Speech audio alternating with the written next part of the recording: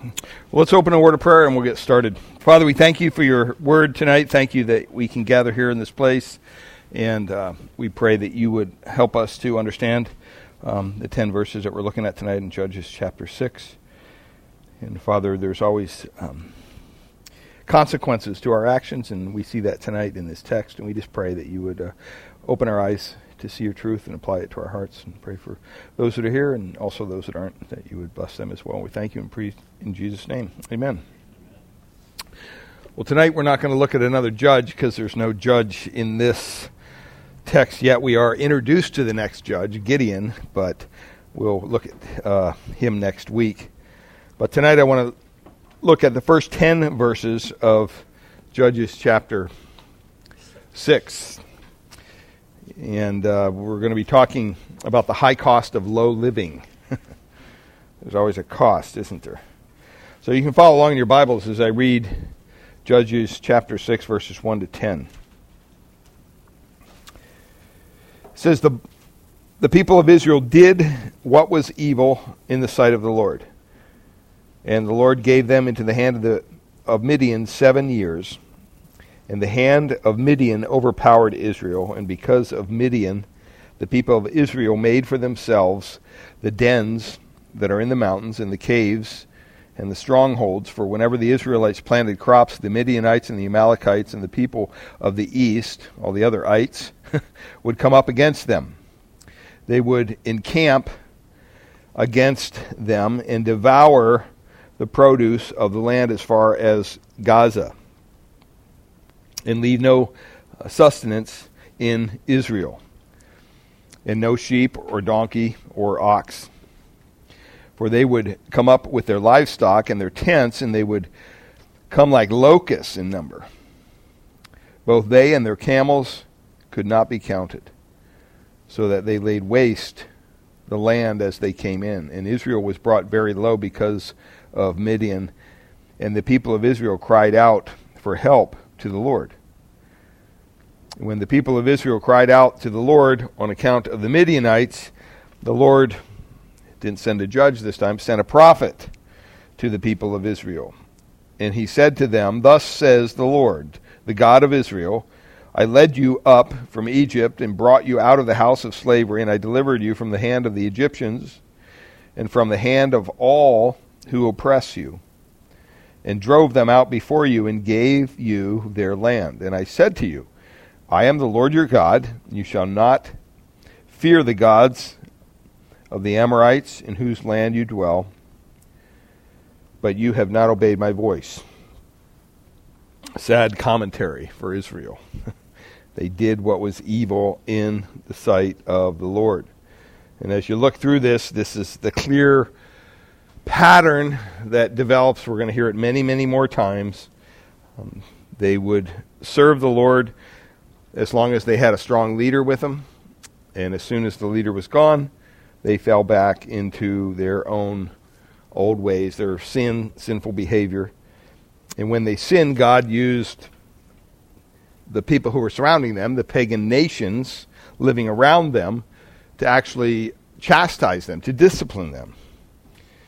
And so he allowed their enemies to afflict and to oppress Israel, and showed them that there's always a cost in disobeying the Lord. But here in chapter 6, we're introduced to the next judge. His name is Gideon, and we'll look at this next week. But when Gideon appears, he is a very unlikely candidate to be a judge. His name means he who cuts down. But we see in verse 11, if you look forward, that he's hiding out of fear from Israel's enemies. He was guilty of fearfulness. He was guilty of faithlessness. But you know what? He was used by God. He was God's choice to be the next judge of Israel. And God used him in an incredible way, we're going to find out. And just before we look into the life of Gideon, we're going to look at this text before us tonight, and just it really shows us the cost of disobeying the Lord. And it kind of sets the stage for the ministry of Gideon in Israel. And it holds some powerful lessons for us as well. So the high cost of low living. What we're going to see tonight is whenever we practice disobedience as God's children, there's always, always, always a higher price, a higher cost than we would ever want to pay. And so we want to look at this tonight. So the first thing we see here in verse 1 is this routine, right? This cycle of sin. The people of Israel did what was evil in the sight of the Lord. We don't know what their specific sin was this time, but we can assume that it was the same sin we see back in chapter 2, verse 19.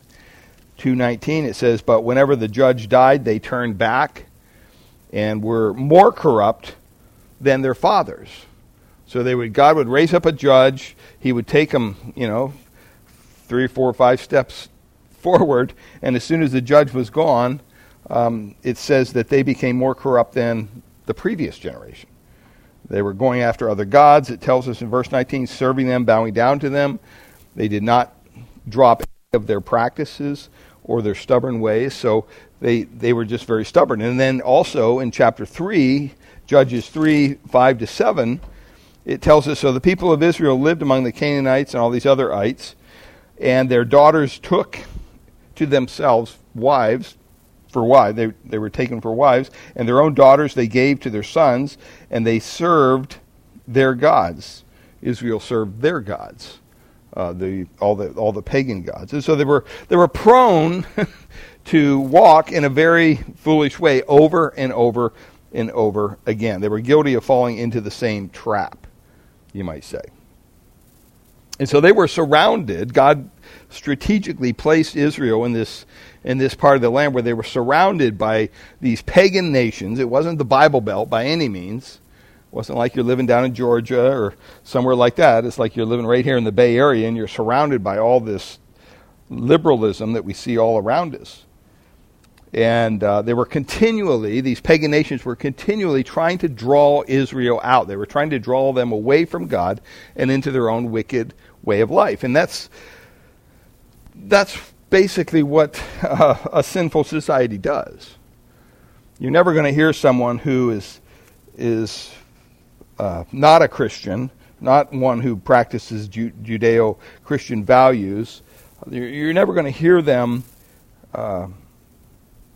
come to you as a person of faith and say, "Wow, you know what? I really want to become more like you in practice." Outside of the God's intervention, they're happy in their sin. And the Bible even tells us in the New Testament, there are people that are not only happy in their sin, they're celebrating their sin, and they really worship their own sin. And so they're trying to get everybody else to buy into that. And that's what makes it so hard when you have to stand up against the tide of the culture and everything and say, "No, enough is enough. I'm not going to go there." Then you're criticized for being intolerant or whatever.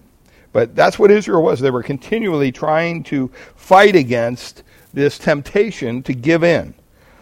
And as long as they had a strong leader, a strong judge leading them, they were able to live in a righteous way before God. And whenever the leadership failed or died, they went right back to their own practices of wandering away from the Lord. And they became weak, and they were this vacillating group of people that had trouble staying on course with the Lord. Now, we don't want to be too hard on Israel, right? Because we're all here tonight looking at our own hearts going, "Yeah, there go I," right? We all have the same problem with sin. None of us have conquered sin completely. Every one of us deals with certain areas in our lives where there's areas of weakness. We're prone to sin, and we don't just sin there once. Sometimes it's multiple times, over and over, and you feel bad. You go back to the Lord, "Lord, forgive me again." Maybe your anger, maybe your thought life, maybe whatever. But we all have those areas of weakness. And see, there are areas in our own lives where we seem to be in this constant battle, this constant struggle for righteous behavior. And that's we shouldn't be surprised. In Hebrews, all the way in the New Testament, chapter 12, verse 1, it tells us there, therefore, the writer of Hebrews says, since we are surrounded by so great a cloud of witnesses, he says, let us lay aside every weight. Lay it aside. Why? Because you're in a race. It's the imagery of a race. You don't run a race with ankle weights on. You take the weights off, right? You wouldn't want weights on when you're running a race. It says you lay aside every weight, and then it says this, and sin which clings so closely, or some translations say so easily beset us, and let us run with endurance the race that is set before us. And those words, cling so closely or easily beset us, what it means is to skillfully surround someone. Skillfully surround. And our flesh loves sin. It loves sin. Now, our spirit hates it, but our flesh craves it. And so the enemy basically surrounds us with all kinds of sinful desires and sinful behaviors and all this stuff. And we're in our flesh and we're looking at this. Our enemy, Satan, is a shrewd enemy. He knows our weaknesses. He knows when to draw us out, just like the enemies of Israel did.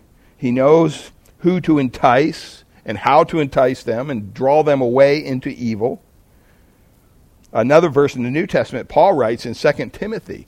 2 Timothy chapter 2, he's talking to Timothy as a kind of a young servant, and he says in verse 24, and the Lord's servant must not be quarrelsome, but kind to everyone, able to teach, patiently enduring evil. Enduring evil. Not participating in evil. In other words, there's evil all around, and you have to endure through that.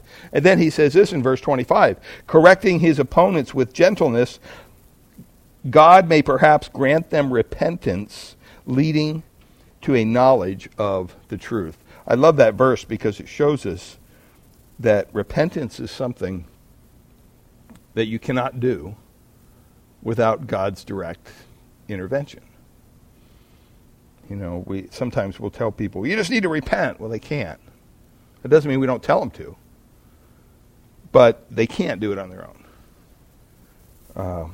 Would God grant them the grace to allow them to repent? Repentance is what? It's a change of mind. It's a change of direction. The only way that can happen is if God directly intercedes in somebody's life. Now, people try to do it. You know, they try to turn over a new leaf. They try to, lay out a new set of behaviors.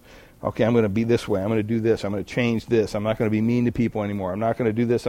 And they try to do it, and they try to do it in the flesh. And it's never successful. That's why, you don't hear much about the New Year's resolutions when it comes around this time, right? February, March. Most of them are long gone forgotten. So, repentance, a change of mind, a change of heart is something God grants. But look at what it says, leading to the knowledge of the truth. And, verse 26, and they may come to their senses and escape from the snare of the devil after being captured by him to do his will. Our enemy, Satan, lays a trap for us and he knows how to do it because he knows what makes us tick. He studies us better than we study ourselves, I'm afraid. And so we just have to be reminded of that even though Israel was doing this over and over and over again, we think, wow, why don't these guys get it together?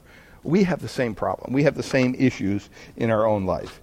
As a matter of fact, in James chapter 1, verse 12, James writes, blessed is the man who remains steadfast under trial, for when he has stood the test, he will receive the crown of life, which God has promised to those who love him. And then it says this, let no one say when he is tempted, I am being tempted by God. Don't even say that. Why? Because it's impossible. For God cannot be tempted with evil, and he himself tempts no one, period. End of story. But each person, it says, is tempted, verse 14, when he is lured, you got the imagery, right? Kind of a fisher. You got this hook and it's baited and the hook is hidden and the fish is, what are you doing? You're trying to lure that fish in to bite your hook.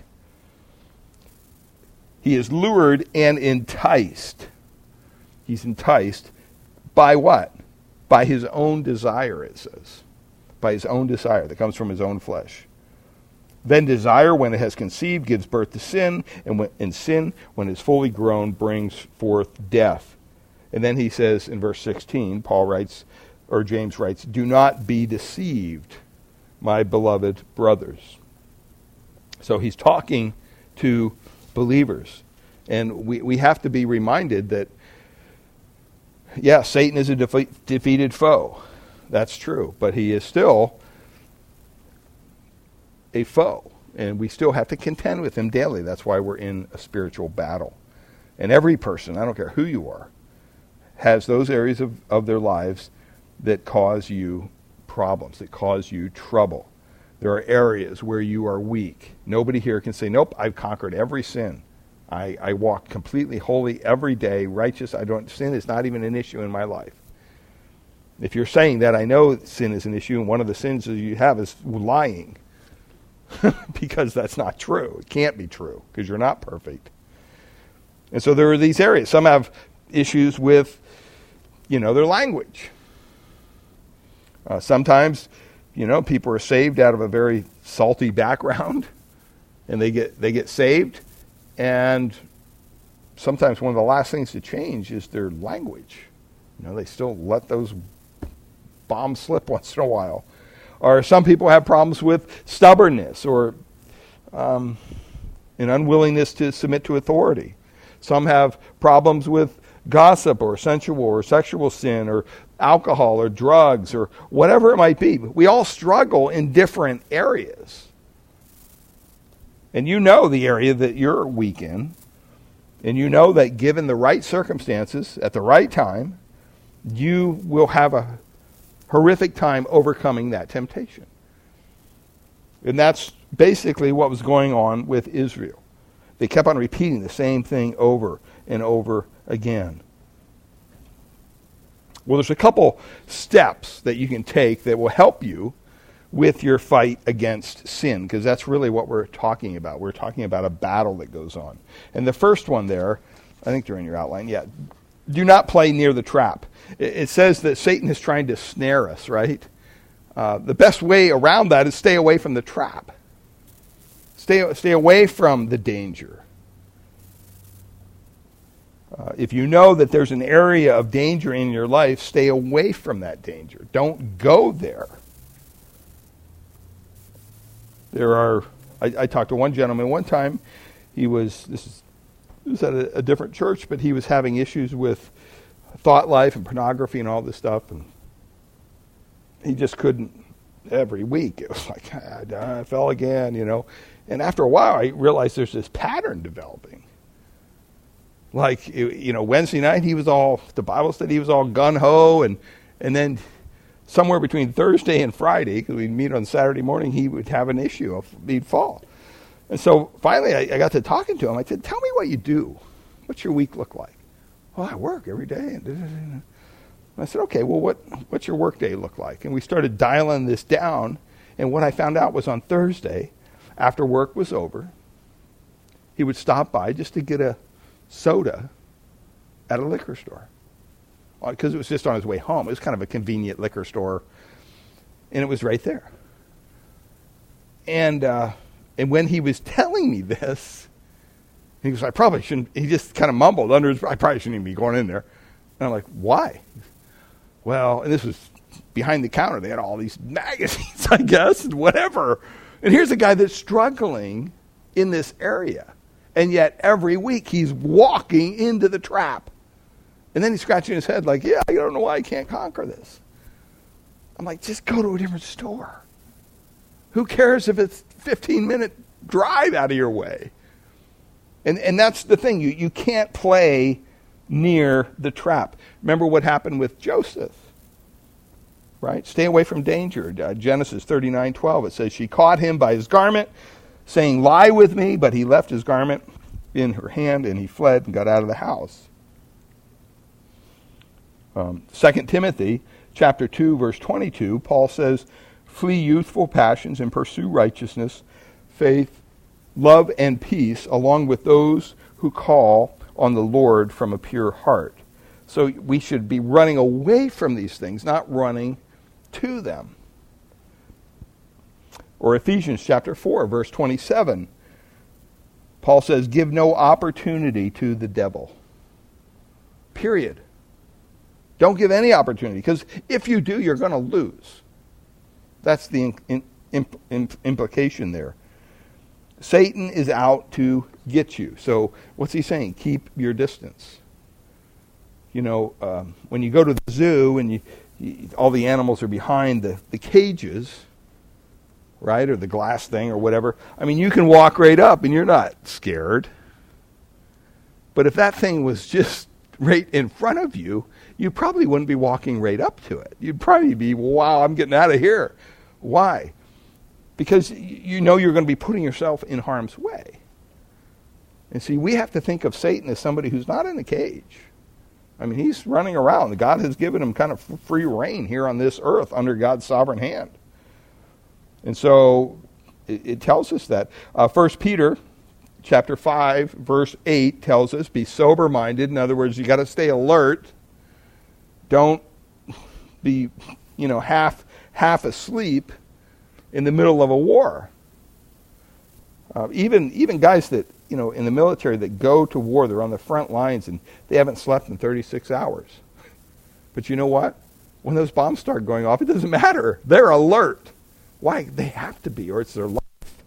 So this is the same scenario. Be sober-minded. Be watchful, he says in 1 Peter 5:8. Well, why? Why is that so important? Because your adversary, your enemy, the one who's out to get you, the devil, prowls around like a roaring lion. This is a lion who hasn't eaten, that's looking for something to eat. It's a lion whose stomach is growling. And it doesn't matter whether it's a mouse or a man, it's going to eat it because it's hungry. Seeking someone to devour. 1 Peter 5:9 says, resist him firm in your faith. See, it's not that we can't stand against the devil. We can in the Spirit's power. But, I'm not out looking for the devil every day. You hear some of these Word of Faith teachers and they think that, they can take on the devil with one hand tied behind their back. And all they got to do is bind him, and then that's it. Boy, I just told Satan, oh yeah, okay. Aren't you some big spiritual giant? They don't have that much strength when the devil tempts them with finances or immorality or whatever. When they end up falling, they don't come back and say, oh yeah, I beat the devil. No, the devil beat them because they were not paying attention. So don't play near the trap. Secondly, look for avenues of escape. This is very biblical. 1 Corinthians 10:13. We know this verse. No temptation overtaking you. That is not common to man. God is always faithful. He'll provide a way. He won't let you be tempted beyond what you're able. He'll always provide a way out. Okay, a way of escape that you may be able to endure. You don't have to give into it. Temptation is not the sin. Do you understand that? Temptation is not the sin. I had someone close to me tell me one time that, they were sorry for something. And I said, well, wow, what did you do? Well, I really didn't do anything, but I was just thinking of doing it. And I thought, that's not a bad idea as far as being careful, but the temptation to do something is not the sin.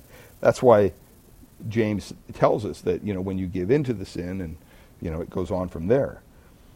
God will make a way out of our temptations, but we have to choose it. We have to be able to use that way out. And the problem is there's a lot of even believers that, frankly, are in love with their sin. They don't want a way out.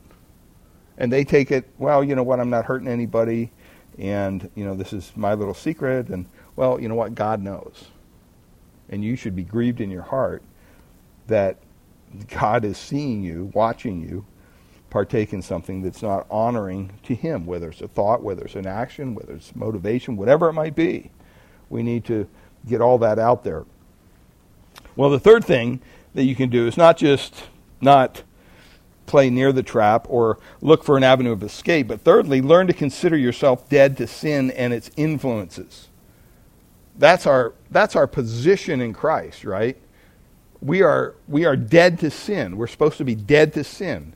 Don't buy into the theology that says, well, now you're a Christian, you have, the old nature and you have the new nature, and they're battling it out, and who knows who's going to win. No, the Bible says that when Christ died, because you're in Christ, you died with Christ, and God gave you a new nature.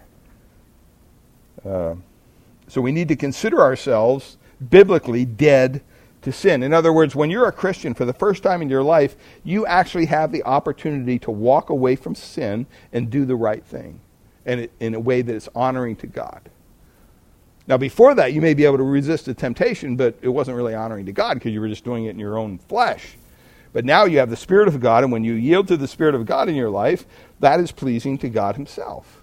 You're glorifying God. Romans 6:11 says, So you also must consider yourselves dead to sin and alive to God in Christ Jesus. This is a major problem with a lot of believers. They're not taught some basic theology, so they don't understand their position, who they are in Christ.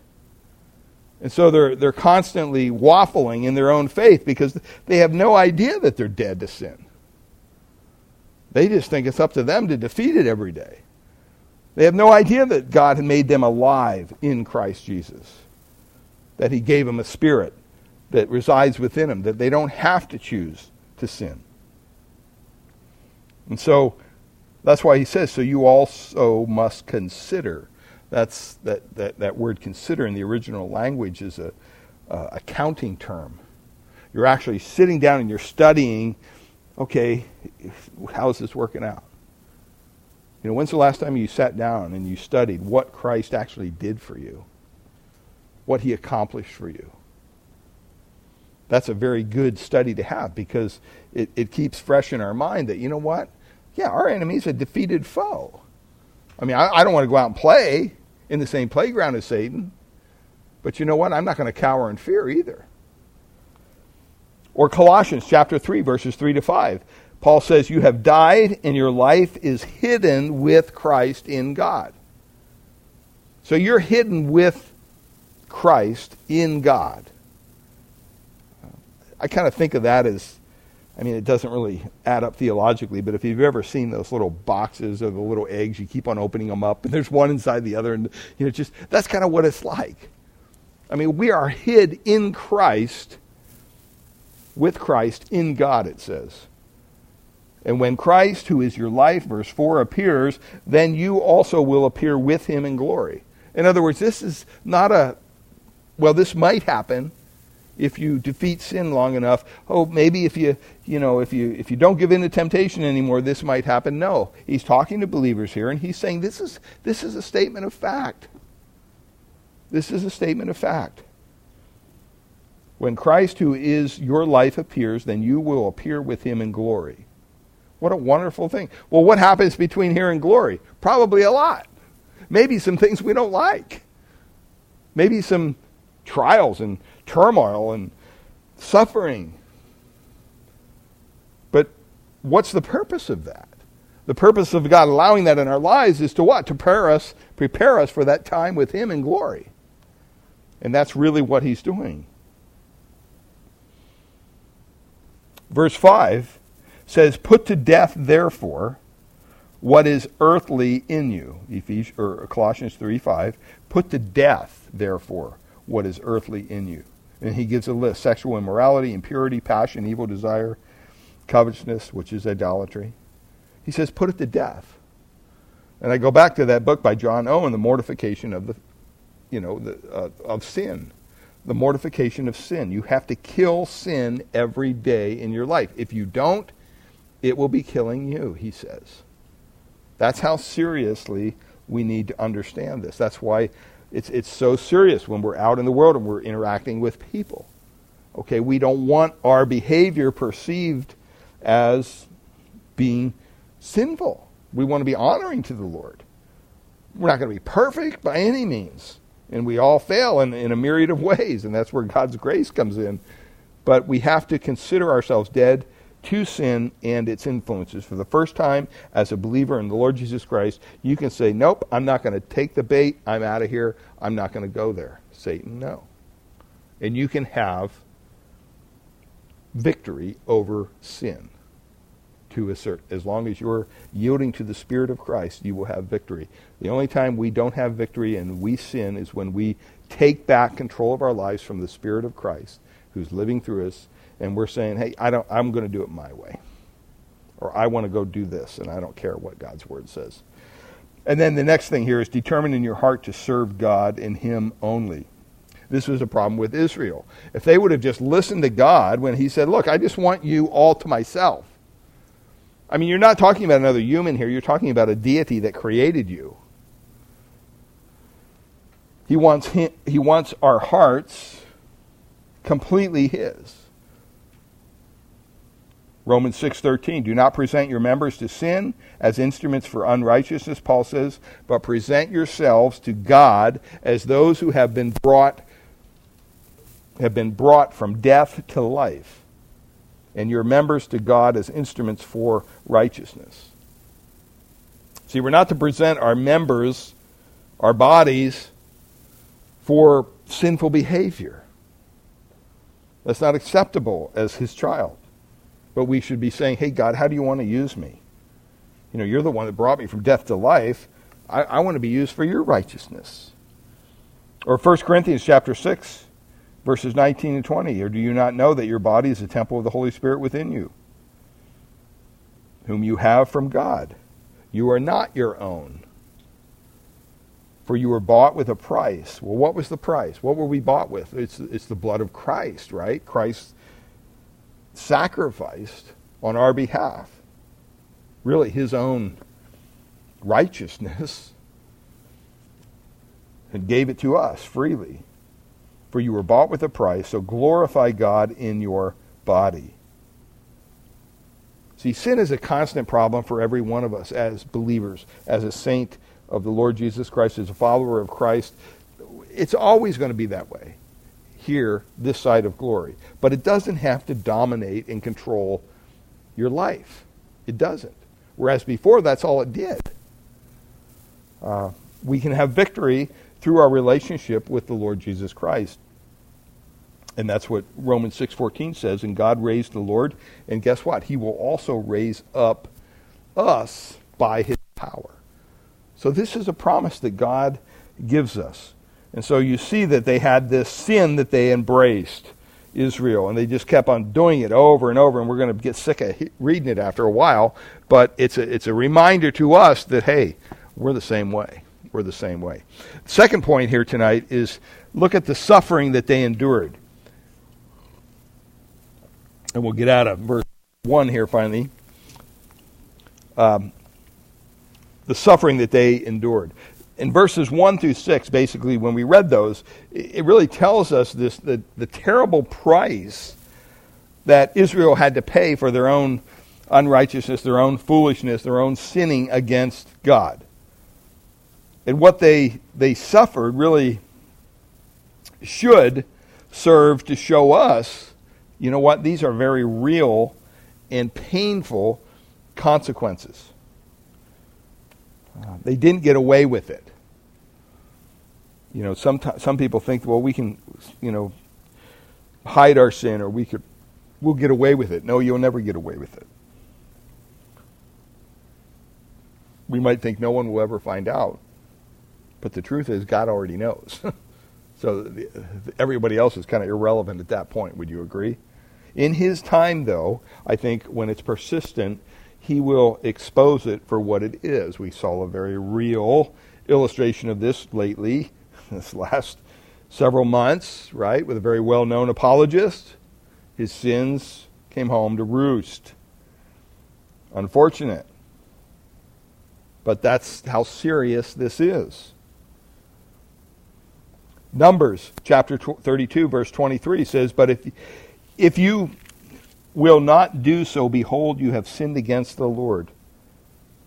In other words, if you won't be obedient to God, you've sinned against the Lord, and be sure your sin will find you out, Numbers 32:23 says. Or in Luke 12, verses 1 to 3. It says, in the meantime, when so many thousands of people had gathered together that they were trampling on one another, he began to say to his disciples first, beware of the leaven of the Pharisees, which is hypocrisy. So this is Jesus teaching his disciples. And then in verse 2 he says this, nothing is covered up that will not be revealed, or hidden that will not be known. And he's speaking of the Pharisees, and the reason he's using the Pharisees here is because they were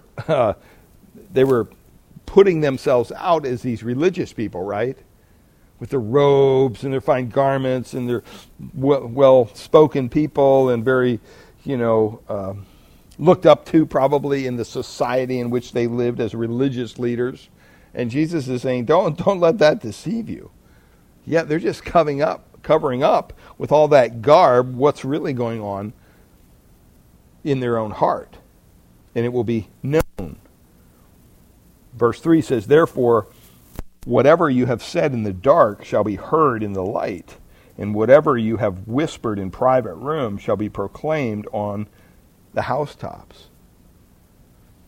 So it's very important that we realize that, this was kind of brought home to us when we went to India one time, when we went through Dubai. And the first time we landed in Dubai, the taxi cab driver was telling us about how things worked in Dubai and all this. And he mentioned at one point, I said, well, I don't see a lot of police around. He said, they don't need police. He goes, just look at every intersection. Look on top of the poles. He goes, just so you know, there's cameras everywhere. And he goes, and I mean everywhere. And he kind of emphasized it, and I'm like, oh, what do you mean by that? It was kind of unnerving, right? I mean, but it was true. They watch everything. Everything. And see, we forget sometimes. We think we're getting away with something. But you know what? Someone's listening. Have you ever made a pocket call? And you're talking? And maybe you're not having the best conversation about whatever. That's not good, right? You're like, oh my gosh, my phone's on. Oh no, what do they hear? Or if you're in an area where there's cameras or security, you just got to be careful. I worked at a job one time in a warehouse, and they had security cameras, and we didn't know it. We were complaining about our boss in the break room. And he called us, and he got a problem. No, why, sir? What do you, well, I heard what you were saying. He repeated everything. It wasn't that bad, so he didn't, you just got to be careful, So it's very important that we realize that. Well, let's examine what Israel endured because of their sin. And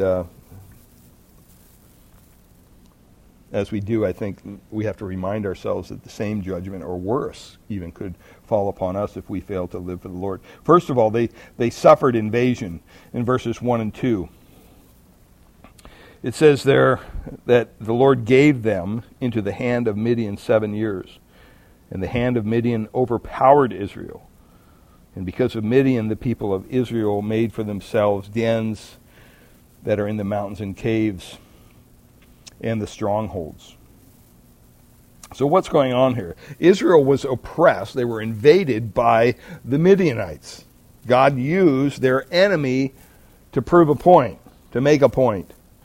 And the Midianites, who were they? They were descendants of Abraham, just like the Israelis were. They descended from a man named Midian, and Midian was the son of Abraham and Keturah. You can read that in Genesis chapter 25. And Abraham married Keturah after Sarah had died. And so the Midianites appear from time to time throughout the Scriptures. Moses married a Midianite named Zipporah after he fled from Egypt in Exodus 2:21.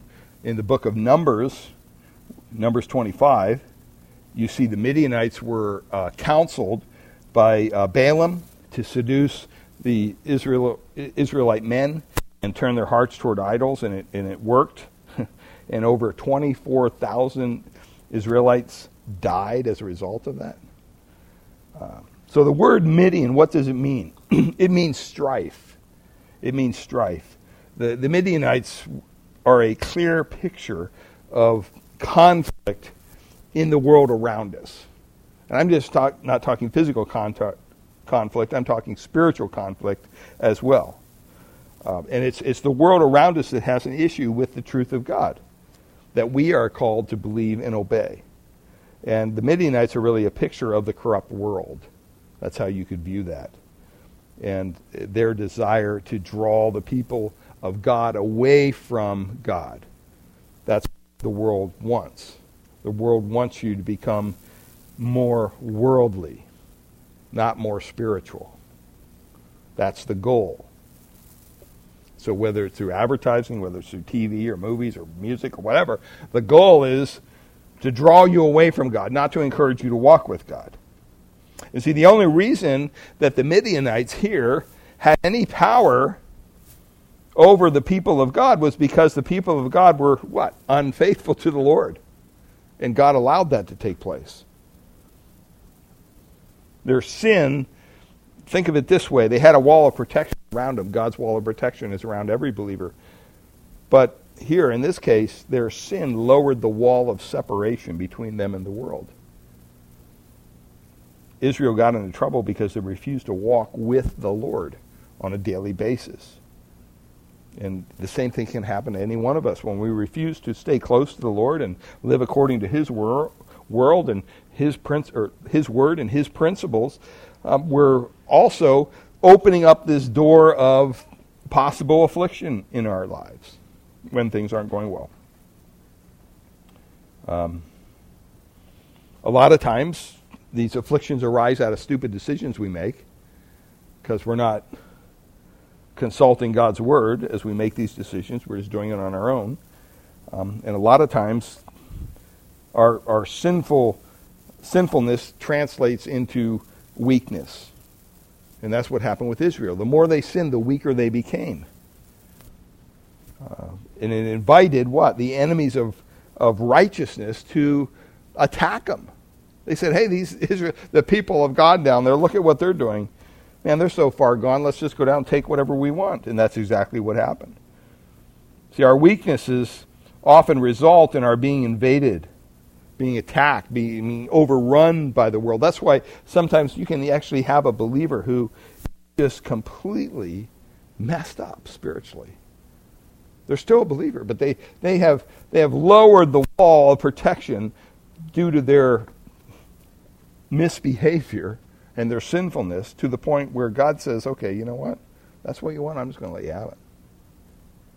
And it's tough to watch. So we see here that, first of all, they suffered invasion. Secondly, they suffered imprisonment. Verse 2, the oppression of Israel by the Midianites resulted in Israel losing its will to fight. Instead of doing what God had called them to do, stand against their enemies, what were they doing? It says there in verse 2, and the hand of Midian overpowered Israel. And because of Midian, the people of Israel made for themselves dens that are in the mountains and caves and strongholds. So they didn't stay and fight for the land that was theirs. What did they do? They ran up into the hills.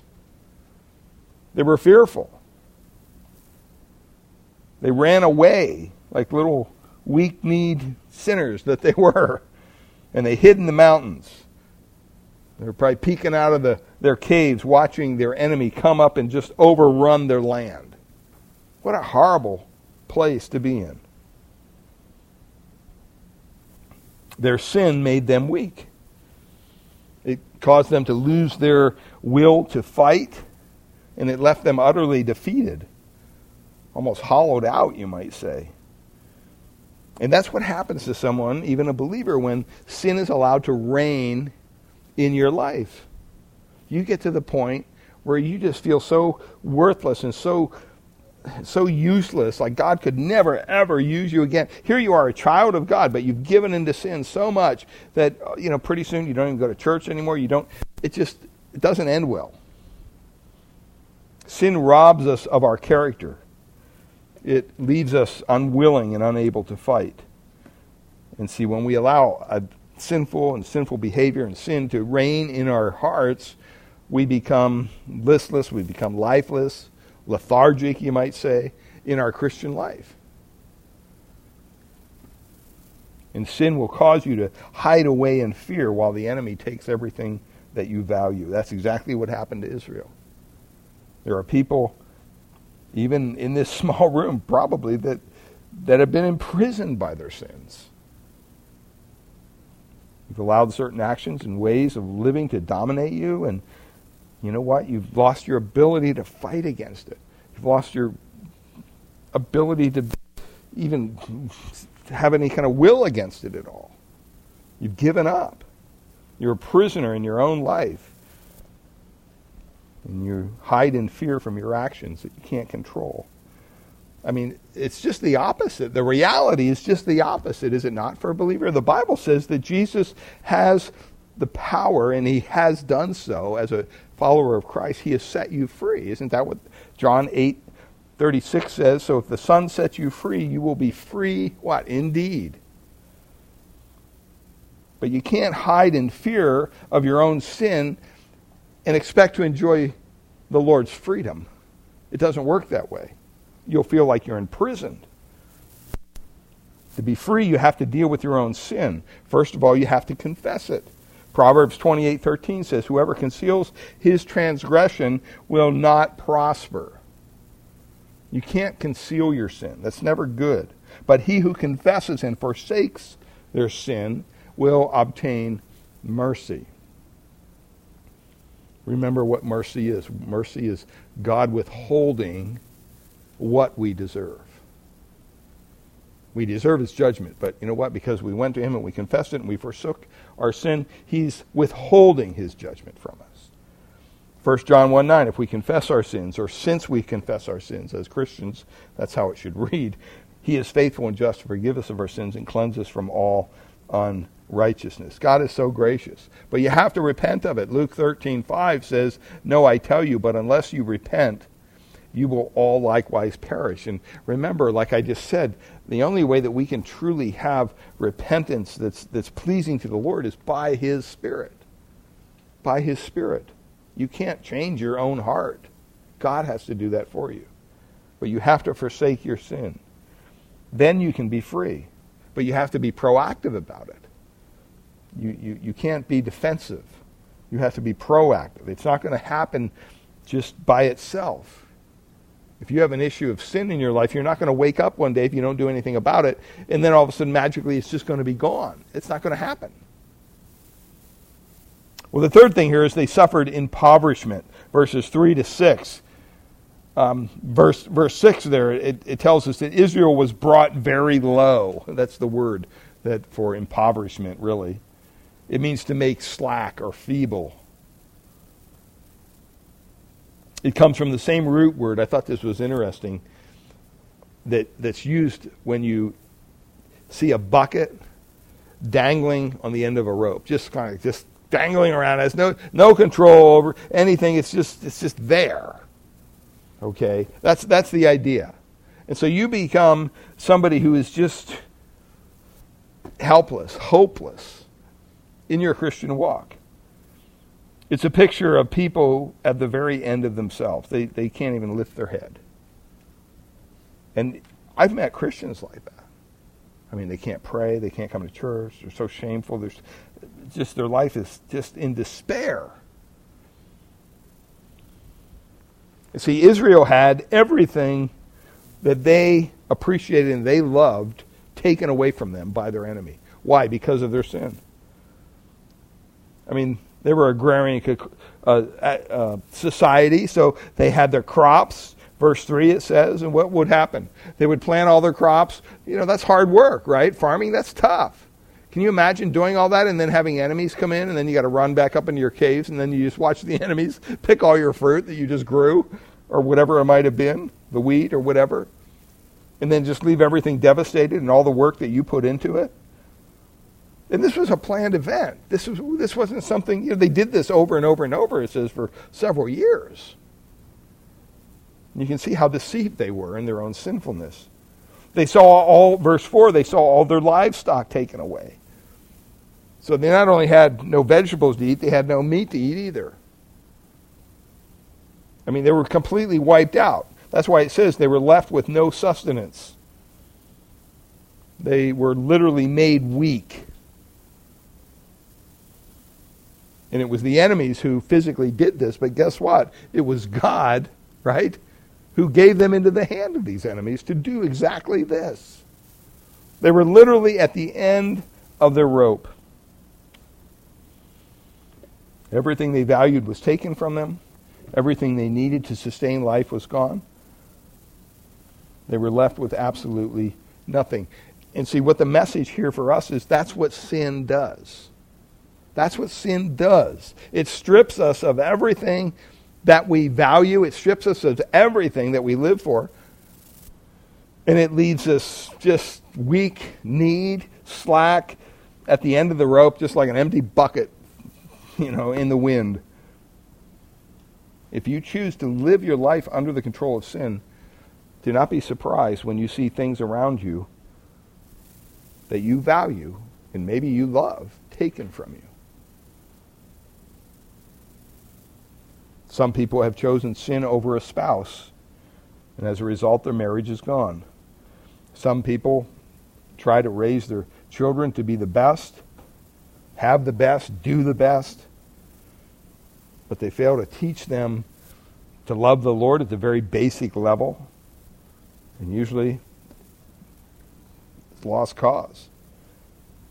Some people live for material things, forgetting that all the material things that we have are transient. They're just here for a temporary basis. And when they end this life, they have nothing. Some people are caught up in getting their own way all the time. And they forget to get their own way all the time. They have to step on the feelings and needs of people all around them.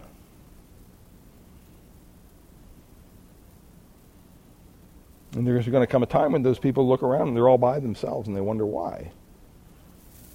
See, it's what we're investing in, right? That's what God is interested in. Don't invest in anything but what God's Word tells us to invest in. And Jesus pays dividends that will bless us. But if we invest in things that He tells us not to invest in, then you know what? There's dividends too, but we don't want those dividends. Galatians chapter 6, verses 7 to 8 tells us this. Do not be deceived, Paul says. God is not mocked. We know this verse. For whatever one sows, whatever you put in the ground, that's what's going to come out. That will he also reap. Verse 8, for the one who sows to his own flesh will from the flesh reap corruption.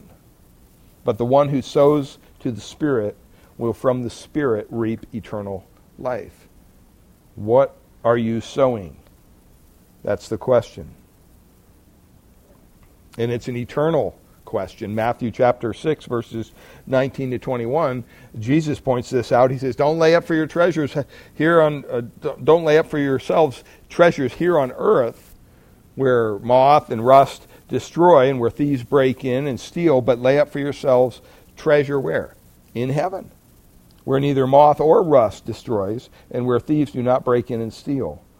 And then he closes in verse 21, Matthew 6, he says, for where your treasure is. What's he saying? If your treasure's here on earth, well, that's where your heart's going to be. That's all. That's it. For where your treasure is, there your heart will be also. Where are you investing? The sin they embraced, the suffering they endured, and then lastly here, the security they evaded in verses 7 to 10. The security they evaded. See, it's the same story. The oppression of Israel became so great. They suffered so much, and it took years, right? I mean, the enemy was able to steal years of their stuff. And finally they said, there's got to be a different way to go about this, guys. Well, let's cry out to the Lord again. And that's what they did. Verse 7, when the people of Israel cried out to the Lord on the account of the Midianites, guess what? The Lord answered. God heard their cry. God always hears our cry. Don't ever forget that. No matter how many steps we have taken to run from the Lord or run away from the Lord, it only takes one step back. Just one. No matter how many times we fail him, no matter how many times we turn away from the Lord to our sin, because that's what we're doing when we do it. When we reach the end and we say, you know what, this was a stupid mistake, I shouldn't have done this, and we turn back to the Lord, he's always there to forgive. Always. Always. He receives us, he restores us when we repent and turn back to him in faith. And that's what he did with Israel. I mean, that's his promise to his people, right? We just read it, 1 John 1:9. If we confess our sins, he's faithful and just to forgive us our sins. And not just forgive us the sins that we confess, but cleanse us from all unrighteousness. That's a statement of fact. As a child of God, we are cleansed from all unrighteousness. There's no sin that we can ever do here in our physical life that will override God's judgment of righteous, just. Nothing. If we're truly in Christ, he has forgiven all of our sin. He has paid. He not only forgave, the reason he could forgive them was because he paid for them. He paid the debt. It would be like going to court and you had a $50,000 fine. And if you couldn't pay the $50,000 fine to the judge, then you would have to go to jail. You're guilty. Do you have the $50,000, Mr. Converse? No, I don't. Well, you're going to have to go to jail then. Well, wait a minute. I'll pay Steve's fine. Here's $50,000. At that point, the judge doesn't care where the money comes from. Hey, all right. You willing to pay his fine? Yep, okay. All right. Hey, your fine was paid, you can go. That's what Christ did for us. Because he hears our cry. But here, in this situation, you notice he heard their cry, but he didn't hand them a judge. He didn't hand them a deliverer right away, did he? Who did he send? He sent an unnamed prophet. We don't know who this is. He sent a prophet, it says. The Lord sent a prophet to the people of Israel, verse 8, with a message, with a word from heaven. See, God doesn't always just rescue us from our problem when we come back and we repent and we confess. Sometimes he lets us wallow in it a little bit to help us remind us, I think, that, just remember how bad it is down here. You don't want to be here again. And this prophet's message was designed to remind them of who they were as God's people. He wanted to remind them. It was a message designed to confront their failure in light of God's faithfulness. And the prophet's message was designed to remind them of how good God had been to them. And look at what he says. He says, "Thus says the Lord, the God of Israel, I led you up out of Egypt." Let's take a little history lesson here, Israel. "And brought you out of the house of slavery." Verse 9, "And I delivered you from the hand of the Egyptians and from the hand of all who oppressed you, and drove them out before you. And then I gave you their land." So he's showing them very clearly that, look, I am a God who cares about you greatly. And I'm willing to go to the extent of all these things to make sure that you understand that. Remember who you are in Christ. Remind yourself what Christ has done for you, that God has saved you, that God has forgiven your sin. It's not because of who you are, it's because of who his Son is. It was designed to remind them how they should have been living because of their relationship with the Lord. And sometimes we need to be reminded about that. They're reminded of God's deliverance, verses 8 and 9. God moved in this supernatural power to deliver Israel from the bondage of Egypt. God gave them a deliverer named Moses. He demonstrated his power over the Egyptian gods and all that, through all the plagues that fell on their land. Remember all that? God brought them out in great power. He even parted the Red Sea, allowed them to walk across on dry ground. I mean, if for nothing else, they should have been faithful to God because of His grace and His salvation in their own lives.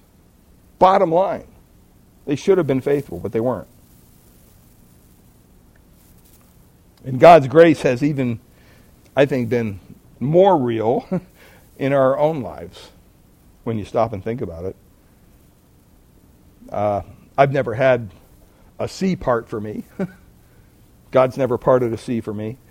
He's never sent plagues upon my enemies, but He did give His Son on the cross for me and for you if you're His follower.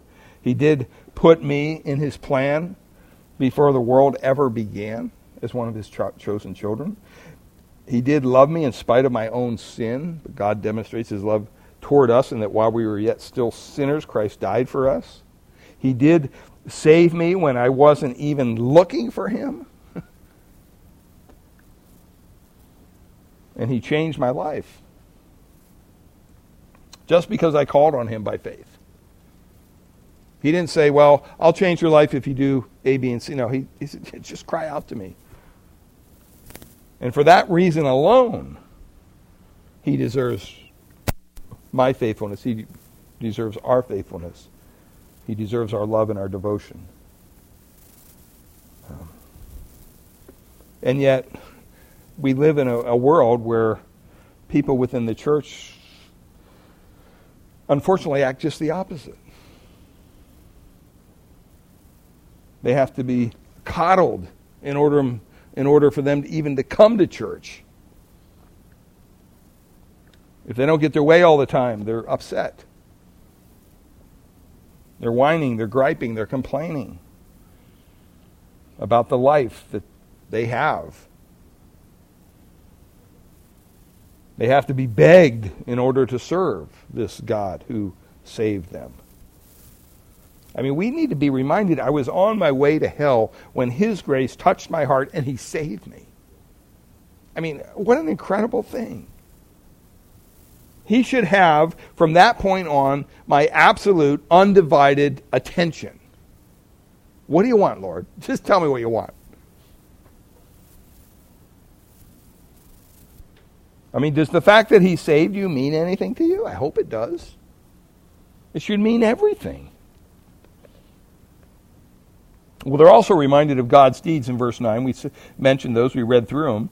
Not only did God deliver them from Egypt, God went with them every step of the way. He drove out their enemies. He fed them. He led them. He never failed them, even when they failed Him. He gave them a good land, and He blessed them far beyond what they deserved. I mean, they should have been faithful for Him, if for nothing else, just because of the blessings that He applied to their lives. I mean, we need to stop. We need to look around. We need to look back. We need to look up. We need to look within our own hearts.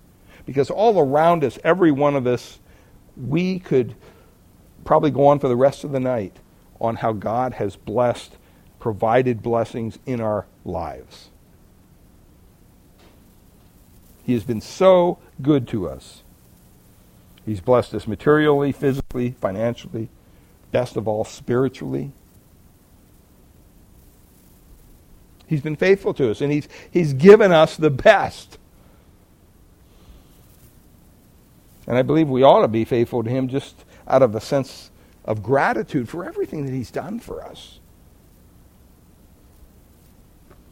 I mean, we wouldn't have anything if it wasn't for the Lord. We wouldn't have anything. James chapter 1, verses 16 and 17, he says, "Do not be deceived, my beloved brothers. Every good gift and every perfect gift is from above, coming down from the Father of lights, with whom there is no variation or shadow due to change." Look at your blessings. Look at how God has blessed your life. You know that hymn, count your blessings, name them one by one. I think we need to do that. Time in now and then. And really sit down and write out, how has God blessed me this week? And we're not just talking money here. We're talking time. We're talking resources. We're talking preserving our life. Hasn't the Lord been good to you? Sure He has. But we have to ask that question. Doesn't He deserve our best in return? I mean, even if He took everything away that we have, like He did with Job. Remember Job, the story of Job? And yet, Job ended in the right place, right? Hey, Lord giveth, the Lord taketh away. Blessed be the name of the Lord. He's been so good to us. Romans 2:4 says, or do you presume on the riches of His kindness and His forbearance and His patience, not knowing that God's kindness is meant to lead you to repentance? Don't presume on His kindness, on His patience with us. Don't take advantage of it. And then in verse 10 here, they're reminded of God's demands. God reminds them that He's not the God of the pagans. He's their God. Verse 10, and I said to you, I am the Lord, your God. You shall not fear the gods of the Amorites in whose land you dwell, but you have not obeyed my voice. That's why you're fearing. That's basically what He's saying. His words remind us here that God is a jealous God. Jealousy that has no sin attached to it. See, we think of jealousy as sinful behavior. That's not always the case. You can be jealous of something in a God-honoring way. God is jealous of our relationship with Him. And He won't stand idly by when you trash that relationship. He's not going to allow those who He has redeemed to go after these foreign pagan gods. Exodus 20, verse 5 says, you shall not bow down to them or serve them, for I, the Lord your God, am a jealous God. 34:14 says, for you shall not worship no other God, for you shall worship no other God, for the Lord, whose name is jealous, is a jealous God. See, Israel's made to see that they are suffering because they failed to keep what? God first in their life. Remember the churches of Revelation, one of them was condemned for what? Leaving their first love. You remember that? Don't allow that to happen. They allowed things to come, to creep in, things that were even blessings probably in His hand. They crept in and they took the place of God in their lives. Or at least they got ahead of Him in line. And now they were paying this high price for their low living. And don't think God has changed. God is still a jealous God even today. If He's chosen you in Jesus Christ, you're saved. You're saved by His grace. You've entered into a saving relationship with Him and He with you. He expects you to live for Him alone. He does not expect you that you will live for yourself. He doesn't expect that. He doesn't expect that you will live for your things or your material blessings that He blesses you with. He expects that you will walk with Him, that you will love Him, that you will live according to His will and not your own. And when you do that, guess what? He will bless you greatly, the Bible says. But when you don't, there's a big price to pay. If you belong to the Lord, you can expect to pay a high price when you live below His standards. Revelation 3:19 says, those whom I love, I reprove and discipline. So be zealous and repent. Or Hebrews chapter 12. It says, my son, do not regard, verse 5, lightly the discipline of the Lord, nor be weary when reproved by Him. For the Lord disciplines the one He loves and chastises every son whom He receives. It is for discipline that you have to endure. God is treating you as sons. For what son is there whom his father does not discipline? Verse 8, if you are left without discipline, in which all have participated, then you are illegitimate children and not sons. There's a lot of believers today, so-called believers, professing believers, who are completely given over to their sin and living like the devil every day. And they're saying, look at how God is blessing me. He's not disciplining me. Ha, ha, ha. Well, maybe they're not one of his children. Verse 9, besides this, we have had earthly fathers who disciplined us, and we respected them. Shall we not much more be subject to the Father of spirits and live? For they disciplined us for a short time, as it seemed best to them, but he disciplines us for our good, that we may share in his holiness. In other words, when discipline comes from the hand of God, it's always clothed with holiness. It's not sinful discipline. For the moment, all discipline seems painful rather than pleasant. Remember when you were little and you got spanked or you got in trouble? Nobody likes that. For the moment, all discipline seems painful rather than pleasant, but later it yields the peaceful fruit of righteousness to those who have been trained by it. Therefore, lift your drooping hands and strengthen your weak knees, and make straight paths for your feet, so that what is lame may not be put out of joint, but rather be healed. So you have to look at your own life right now, and you have to ask the question, who's first in your life?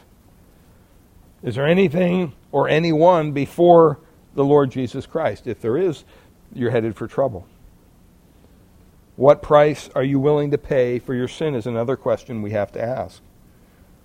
What will our own disobedience cost if it continues? We ask that you would just examine your own hearts and be faithful to him each and every day, and ask the Lord to show you where you need to be spending time to examine these things, and God will bless you as a result. Let's pray, and then we'll close out. Father, we thank you for your goodness.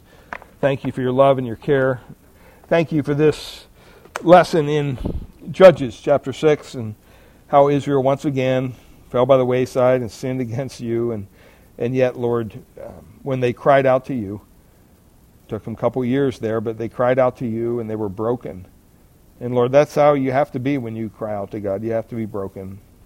You have to be understanding that you're in need of a Savior.